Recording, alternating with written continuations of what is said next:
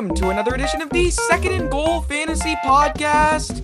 I'm Calvin, your host, here with you as always, and in today's show, I'll be reacting to Week 16 and giving my Week 17 waiver wire picks, deep waiver wire targets that are rostered in 10% or less of ESPN leagues prior to waivers running. And guys, it is here at last. We've arrived at Fantasy Championship Week. So these waiver wire picks should be extra good to help you out, help you win a fantasy championship this week. Make sure to check out the episode tomorrow as well, previewing Week 17, previewing the championship week. It is time. And yeah, I'm super excited. I am in a championship in my main league, ready to go, ready to get that win, and I'll help all of you guys do that as well. We'll react to the week first, and then, of course, the waiver wire picks, going with deep waiver wire targets, again, going beyond the surface level, guys, and finding you people that you can use to get the extra edge on your opponent in the stadium, or in the excuse me, I was looking at a text in the championship matches, in your championship matchups. So, yeah, that should be good. So make sure to check out that show. Follow me on Twitter at Calvin_SGF, at SGF Pod for the podcast. And yeah, check out my broadcast. Download the Colorcast app. Follow me at CalvinSGF for NFL, college football broadcasts, all of that over there. So yeah, let's get started. Let's hop into reactions first. All right, so these are the players who did well and who did not in Week 16. The quarterback one on the week was Joe Burrow. Burrow had 525 passing yards, 4 touchdowns. He went off against Baltimore, and since he kind of ran up the score against Baltimore, helping Joe Burrow, he's a great player and can be started. Dak Prescott, the quarterback, too. Lock him in your lineups. 330 yards, 4 touchdowns. He went off against Washington. Josh Allen did as well. Zach Wilson had a long 52-yard touchdown run that brought him to quarterback 4. You can't really start him, but he had a good week. And then Mahomes, Kyler Murray, Aaron Rodgers as well. Busts on the week. Derek Carr didn't do too well. He's matchup dependent. It's tough to decide often for him whether you want to start him or not. And you kind of have to just take a look at his past games where he's been inconsistent, and lately the Raiders haven't been scoring as much either. So Derek Carr, not the most reliable start against the Colts this week, so I would be a little nervous if I had him in my fantasy championship matchup. Baker Mayfield was a bust this week as well. Same for him. I'm not starting Baker Mayfield either.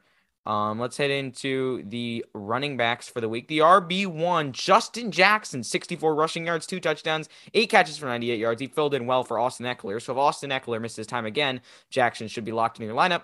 Joe Mixon was the RB2. He's great. Rex Burkhead, the RB3. Might be a guy that you can potentially stream, add off the waiver wire if he's still there, although he may not be. 149 yards, 2 touchdowns against the Chargers. So he is a potentially streamable option for next week, especially with this offense moving a little more with Davis Mills. Damian Harris picked up 3 touchdowns, put him in your lineup. Same with Nick Chubb, of course. Then Chase Edmonds actually did pretty well. He's a little bit more inconsistent with James Conner, so a bit of a risky play. But if you're counting on that passing upside, especially in a PPR league, that's pretty good. Then David Montgomery should be in your lineups as well. And Sony Michel, especially with Darrell Henderson now injured.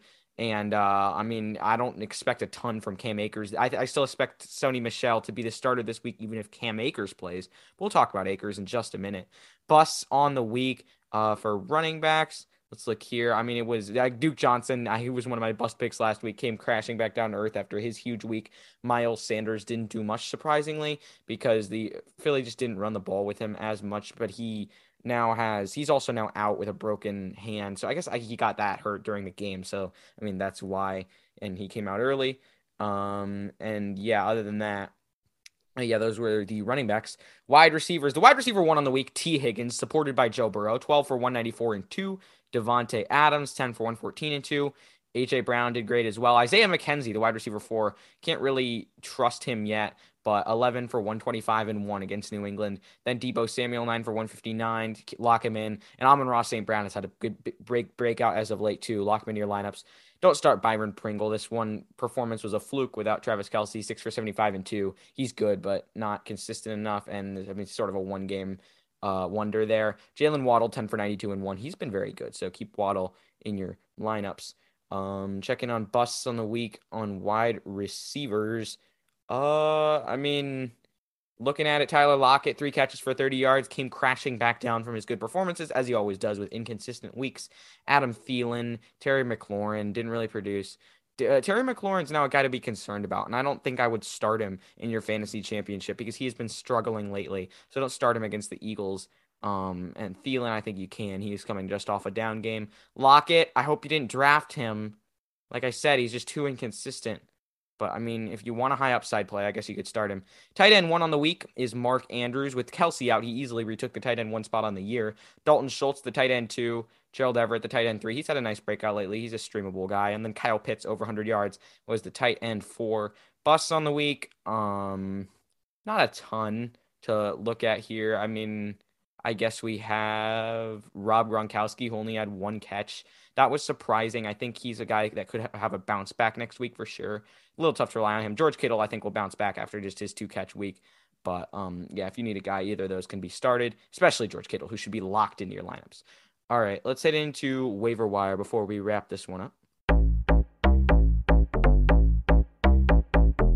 These players are rostered in 10% or less of ESPN leagues prior to waivers running. Number one guy, Jordan Howard. If Miles Sanders is out, well, Miles Sanders is out this week, and Howard could come back from his stinger injury. If he does, the Eagles have been running the ball more than any team, and so he can get in there. Number two guy, Trey Lance versus the Texans. Both of these guys, Howard, you can definitely stream off the waiver wire, and he's rostered in very few leagues.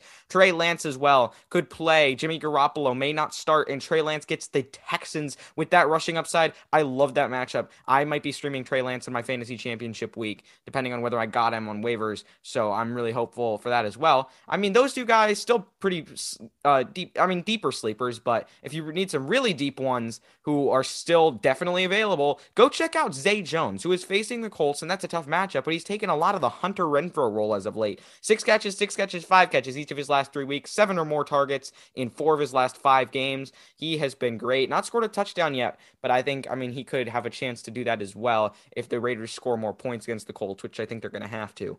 Cam Akers, he's rostered in 11.5% of ESPN leagues.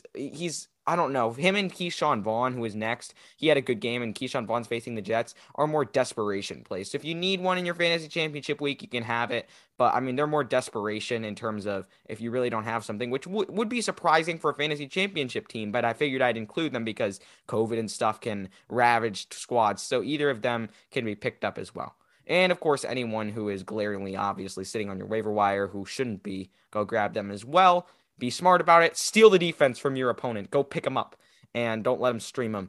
Thank you guys so much for listening. Follow me on Twitter at Calvin_SGF. That wraps up the show. At SGF Pod for updates on the show. Go check out my streams on Colorcast at CalvinSGF.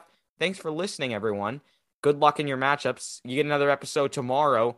I apologize for the late release of this one. I figured I would do the deep waiver wire format again. So I guess it's not technically late. It's just the Wednesday, Thursday format for this week. Thanks, guys, for listening. I'll see you next time.